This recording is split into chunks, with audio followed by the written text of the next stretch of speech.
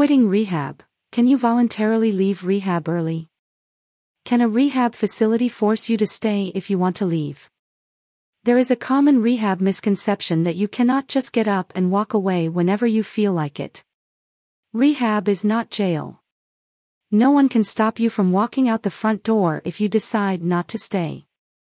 Families that send a family member to residential rehab for help are often surprised by this fact. They believe once they get their loved one admitted to a facility, that they are safely tucked away, no longer in danger from their addiction. In the movie, Beautiful Boy, starring Timothée Chalamet and Steve Carell, the father is shocked to learn that his son has disappeared from rehab. The counselor informs him on the phone that they cannot hold him if he chooses to leave. So, why does anyone stay in rehab? What happens if you leave rehab early? There must be an incentive that keeps clients from walking away. In many cases, insurance will cover rehab and private detox, but a high deductible, or lack of coverage may mean the family is going to have to pay.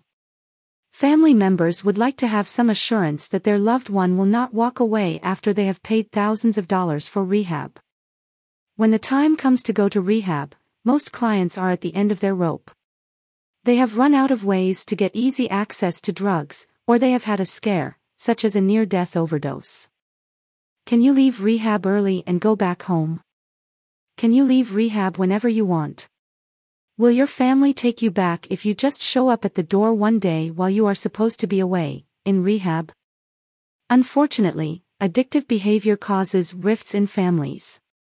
Addiction may drive a person to steal from their family, or to lie repeatedly.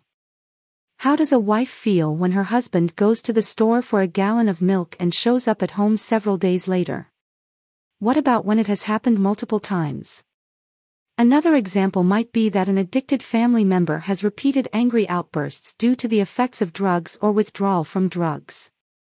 Or, they show up to family events intoxicated, such as nodding out during dinner in front of the children. The effects of addiction on the family are a source of pain and resentment.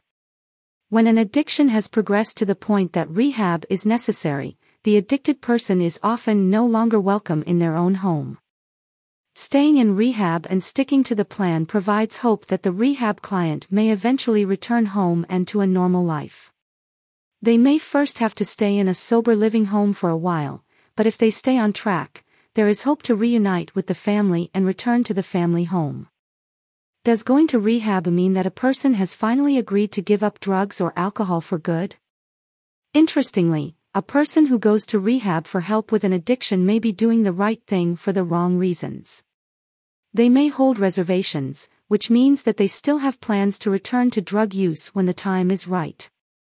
While they may tell family members that they are now dedicated to following a path of recovery, their secret plan is to lie low and give their body and brain a chance to heal. When all the fuss over their addictive behavior has calmed down, they believe they can resume using drugs. Is this necessarily a bad thing that a loved one with an addiction goes away to a very expensive rehab program with a secret intention to get high again? Of course, it would be ideal if they were fully prepared to give up all substance use and move forward in recovery. However, going to rehab can still be a positive experience for an addicted person with strong reservations. While in rehab, they may gain new insight into their situation and make a decision to work harder on their recovery. The person who goes into rehab with no intention of staying drug-free may walk out a changed person. The key is a positive rehab experience where clients can feel safe to explore the idea of embracing a life free from drug or alcohol use and free from addiction. To learn more about why people stay in rehab, please listen to our recovery podcast. We discuss many topics relating to addiction, rehab, and recovery.